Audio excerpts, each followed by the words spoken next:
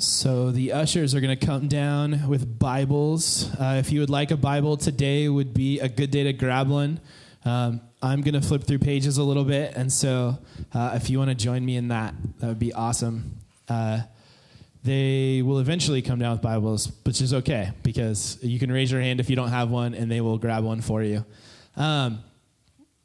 So as you might have noticed if you're sitting in the first three rows and not staring at the back of someone else's head, that there is a big tub of water up here. In the first service, we did 2 baptisms, which is awesome, yes.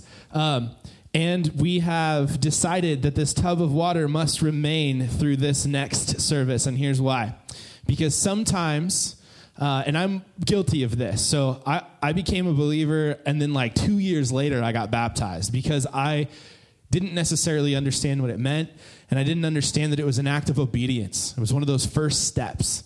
And so if you're in here and like maybe this week you decided that you want to follow Jesus, or if, in the last 10 years or whatever it's been, but you haven't been baptized, this is definitely an act of obedience toward God. And it's something that each believer is to do. It symbolizes something way bigger than us. It is that we die to our old life, that old, powerless, except to sin life, and we rise again to a new life in Christ, lived through us. And that's amazing and incredibly powerful because of the symbol that it is. And so if you're someone in here who's been wrestling with that, if you believe in Christ and you know that you want to follow him the rest of your days, then an opportunity is still available to you at the end of the service today. And you can totally leave here with wet clothes, as Bren likes to say. But that's kind of the reason why this tub of water is up here. But we're not talking about baptism necessarily today, but everything kind of connects together. Am I wrong on that? So like anytime that we talk about faith or anything, it all kind of connects together around one person, and that is God. That is what we are all about. And so right now, I'm going to pray for us, and then we're going to dive into the scriptures, and we're going to see what it is that God wants to say to us and what it is that God wants to do through us today. Father, I trust you. I know that I am weak, and I know that my faith is small, and I know that you are so much bigger than I even can give you credit for with my lips, with my life, or any other aspect of myself. God, will you please today, will you move in your people to do something beyond what we've ever seen before, beyond what maybe we can expect? And will you use this group of people, myself included, to do something really, really amazing? God, I pray for fruit, real, honest, good deeds, things that are done in faith, that you might be glorified in us as a community of people. We love you, Lord, and we pray these things in Jesus' name. Amen. All right, we're in Matthew 21, verses 18 to 22. Again, if you don't have a Bible, I believe we still are passing those out, or we can pass them out, so you can raise your hand. I'm doing this thing old school, so I'm flipping pages. So if you're on your phone, yeah, that's right.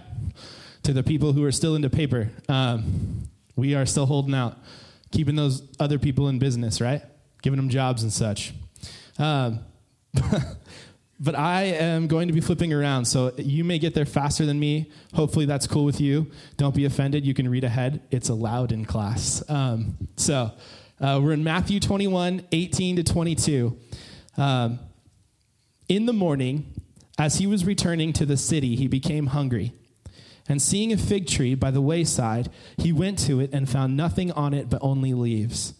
And he said to it, "May no fruit ever come from you again." And the fig tree withered at once. Now when the disciples saw it, they marveled, saying, "How did the fig tree wither at once?" And Jesus answered them, "Truly I say to you, if you have faith and do not doubt, you will not only do what has been done to the fig tree, but even if you say to this mountain, 'Be taken up and thrown into the sea,' it will happen. Whatever you ask in prayer, you will receive if you have faith." So I look at a passage like this, And my first thought when Bren gave me this passage was, how in the heck does this fig tree and prayer fit together? Like, I just don't get it at first. And here's why. Jesus is in the last week of his life. Okay, he enters, he's got the big Hosanna thing going on with all these palm tree fronds and stuff like that and riding on donkeys and whatnot. And he comes into the city and people are like worshiping him and it's amazing. But when Jesus goes into the city that first day, he leaves, okay, and it says he goes and he's staying in Bethany. And Bethany is just kind of outside the city, so it's like really close to the city. You can see the city, but it's not right there. So Jesus gets up the next morning, and this is what happens. Now, it wasn't time for figs to have fruit anyway. So why in the world is Jesus so pissed at a tree not giving him some fruit? And I kept thinking to myself, like, I get it. Like, he's showing power, okay? If this story is about power and power alone, I can get behind that. But there's some pieces of this story that just don't make sense if that's the case. Here's why. Jesus is thinking about Jerusalem. And in Mark 11, it shows us that this passage, this section, 18 and 19, happened over 2 days. Okay, the first day, he's hungry. He walks up to this fig tree. It will be the only fig tree with leaves on it, because there are no other fig trees sprouting leaves or fruit at this time. It is too early for that. And the interesting thing about fig trees is this. They sprout fruit before leaves. Okay, so this fig tree, Jesus isn't expecting probably necessarily to find a meal on the roadside from figs when it's this early in the season. But he is hungry, and so he sees this fig tree off in the distance, and it's got the promise of life. It's got the promise of sustenance, right? Its leaves are proclaiming there's life here. But when Jesus gets up there, there's nothing of real value to anyone else. All there is leaves. There's no payoff. There's all promise. And so I believe if you look at the story, the first day when this story happens and Jesus is hungry, he walks up and he curses the fig tree. He then goes into the temple that day, and he will overturn the tables in the temple. And then he goes home. And the next day, his disciples with him through this whole thing, he walks by the tree again, and the disciples go, wow, that fig tree that made you so mad yesterday, Jesus, it's gone. Something that I didn't even talk about last service, but I want us to understand something. Can you imagine what it would be like if your best friends in the whole world never understood you? Like, could you imagine the humanity of that? Jesus walked with 12 people, 12 friends of his, close companions, and the whole time he's teaching them things and telling them things, and they're going, I don't get it. Now, something that is interesting about the disciples is this. All through the book of Matthew, in fact, 5 times Jesus says this phrase about the disciples: you've little faith.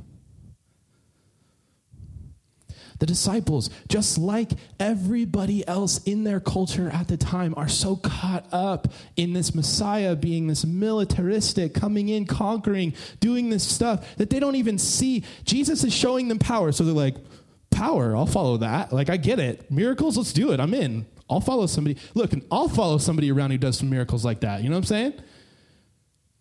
But you don't necessarily know why or what or how or what they're doing. And Jesus consistently explains to them something. And this is huge. The disciples, being of little faith, Jesus is constantly telling them, if you ask in my name with faith, if you have faith, you can do amazing things. If you believe, you will do greater things than I do, is what he tells them. Now the disciples are going, okay, I want to believe. I mean, how many of us have been there? Honestly, Don't raise your hand because that, But like, how many of you have been there at that point where you're just like, yeah, I'd love to believe so strongly. I mean, it would sure make my life a whole lot less hypocritical. I don't know about you, but when Jesus says things like, if you pray with faith, it will be done, I don't feel power. Inside of me is like, oh, well, I guess I just don't have much faith. So what is Jesus really teaching this group of people, these 12 people that are with him, his disciples? It's this. Jesus is totally doing away with an old, corrupt system that was self-serving and took advantage of people. In the temple, the religious leaders, and you see this all over the place. So in Matthew 15, specifically, here's similar language to Jesus saying what he says here about the fig tree in talking about the Pharisees. We're going to start in verse 7. And I'll wait for all my homies who are still turning pages. For those of you who are in college still, homies is an old slang term that we used to use back in the day.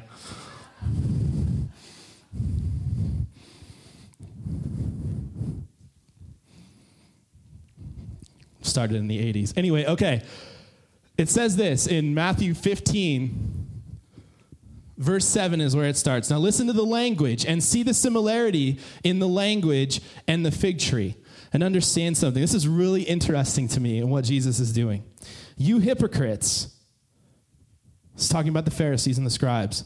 You hypocrites, well did Isaiah prophesy of you when he said, this people honors me with their lips, but their heart is far from me. In vain do they worship me, teaching as doctrines the commandments of men. And he called people to him, and he said to them, hear and understand. It is not what goes into the mouth that defiles a person, but what comes out of the mouth that defiles a person. Then the disciples came to him and said, do you know that the Pharisees were offended when they heard you saying this? As if Jesus maybe didn't. The disciples didn't totally understand because the disciples don't necessarily see themselves as totally separate from the Pharisees. Okay? In the sense that Jesus wants them to see themselves. They're still linked to this system, this previous way of thinking that Jesus is trying to pull them out of. He answered, every plant that my Father has not planted will be rooted up.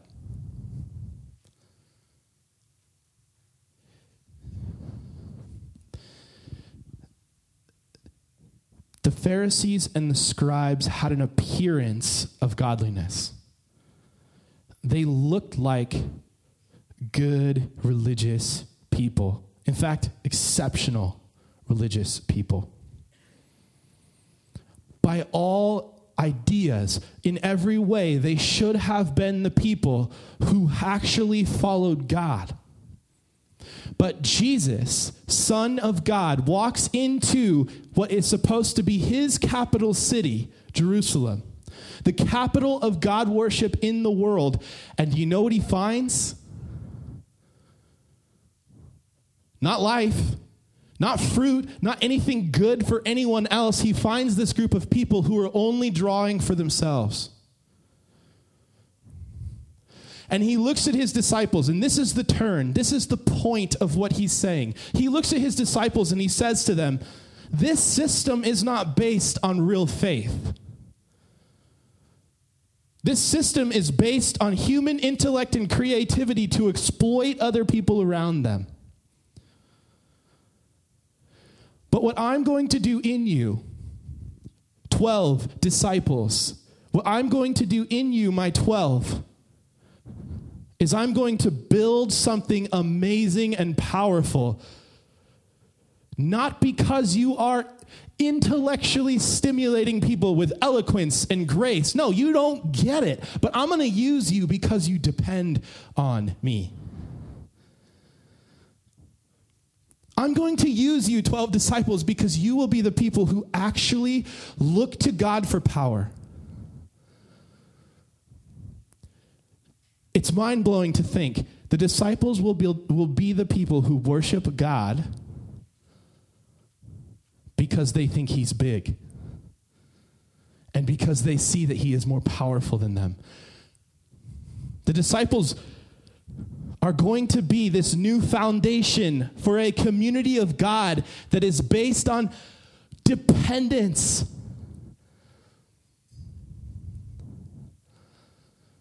Look, I know we talk about it a lot. We are totally and completely dependent on the power of God to do anything good through us. Without the power of God in our life, we are all promise, no payoff. We are all leaves, no fruit. We are the type of people who walk around, maybe see, it looks like we've got an appearance of life, but the truth is inside we feel like a cavern. And that is not what Jesus was doing. See, we in this room are the fruit of their faith. They believed that God, the 12 disciples, believed that God would use them to do amazing things.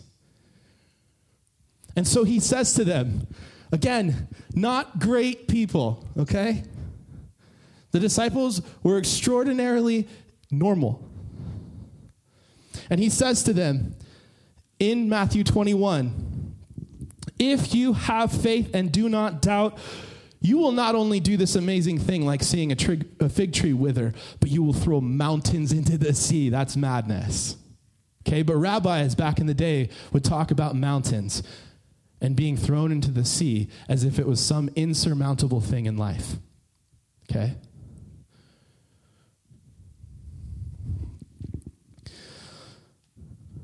Now, sometimes I feel like we come and we hear something and really it just becomes like the person up front is giving you something and you're receiving it and then you're going to go home and it's going to be applied to your own personal life.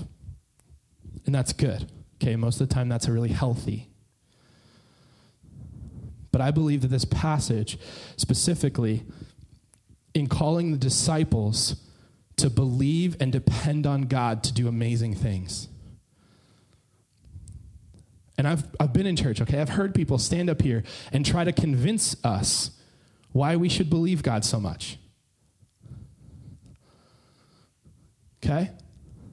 I've heard it all, okay? In that sense, I've heard it all. It's like somebody up front is like trying to say, come on. Seriously, come on, right?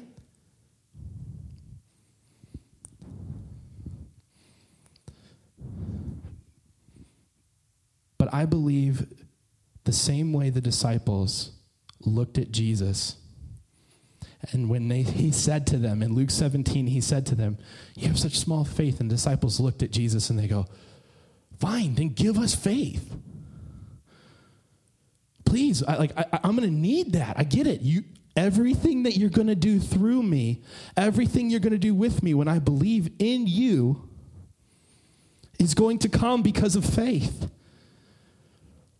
But I don't got it.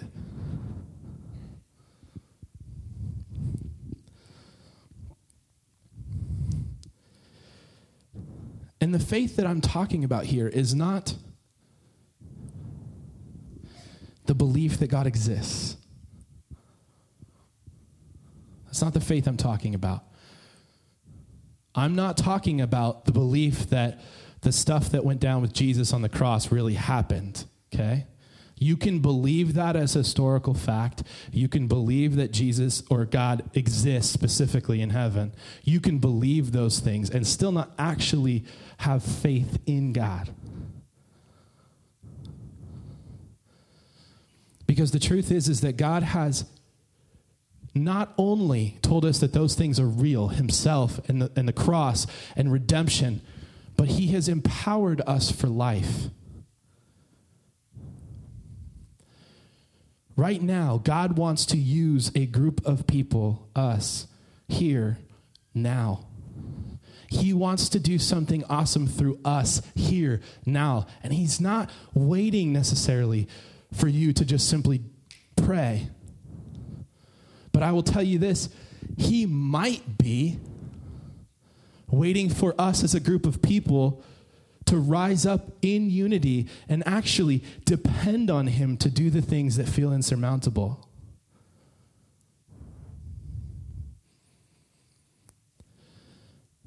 In my life, I lack faith. I lack faith that God will do the things that feel insurmountable to me.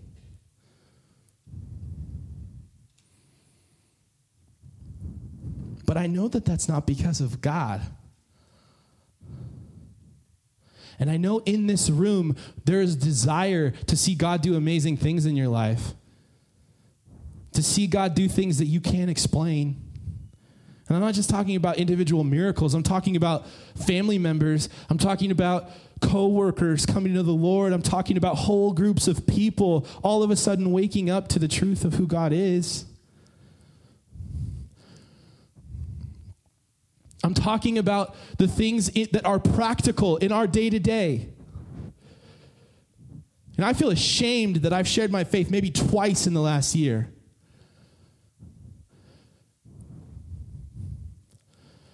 And the crazy thing about that is that that's because oftentimes I'm not really praying that God would use me to do that. I'm not really praying that God would bring more of his kingdom in this place in Boise, Idaho at 11 whatever in the morning. But the truth is, we should. And we can. The rest of our time here together today, I want us to break off in little groups of people, which can be really awkward. I get that. That's fine. You may not like the people around you. You may not know the people around you. But here's what I do know. Here's what I do know from history. I'm going to tell you a couple of stories of how amazing things have been done in the last 200 years that God has done. And I think in this room there's like I think we're kind of all over the false misconception that our country was purely a Christian nation when it was born, right? Did you know that right after the revolution happened, there was a huge crisis of faith in our country, okay? It was massive. I mean, it wasn't like there was this amazingly solid church in the Americas. In fact, one government official to another wrote a letter. And in that letter, he says to this other government official, man, if the church is so weak here, I think that it will be gone in 30 years. That's not 1996. That's 1776 that's written. In fact, in a population of 5 million people in the United States alone, they estimated that there were 300,000 alcoholics. Now, I'm not talking about just people who are addicted and managing their addiction. I'm talking about people who they consider drunkards and wild. There was rampant addiction, rampant godlessness. There was nothing in the air of this power within the church. There was no God rising up, giving fruit to his people. That's not what it looked like to them. They were a defeated group of people who were constantly hiding from what they believed. There was shame and doubt. And a Scottish preacher saw this. And he wrote a letter to a friend of his who lived in New England. And in that letter, he said, this letter was written to a man named Jonathan Edwards, who if you've read church history, you understand what that name means to us. And in that letter, he says to Jonathan Edwards, look, your people, they must become unified in prayer and dependence on God. They must become unified in dependence on God and really pray. Pray in faith that God will move. Otherwise, you will live as defeated people. Another story. In the very early 1900s, there was a farmer, man who owned a businessman who owned a farm in Charlotte, North Carolina, and he had a group of businessmen who would get together and they would pray, okay? They'd pray for God to do different things. And one of the times at one of these prayer meetings, they pray that God would raise up an evangelist from Charlotte, North Carolina, to take the gospel into the country. Well, maybe a quarter mile away, in a barn, young Billy Graham is throwing hay and doing his chores, wanting so badly to be a professional baseball player. Not even anywhere close to being a believer.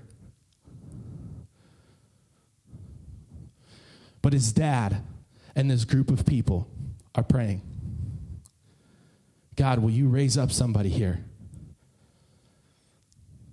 God, will you do something here? God, will you move in us to do something that goes beyond what makes sense to our little brains? I don't know about you,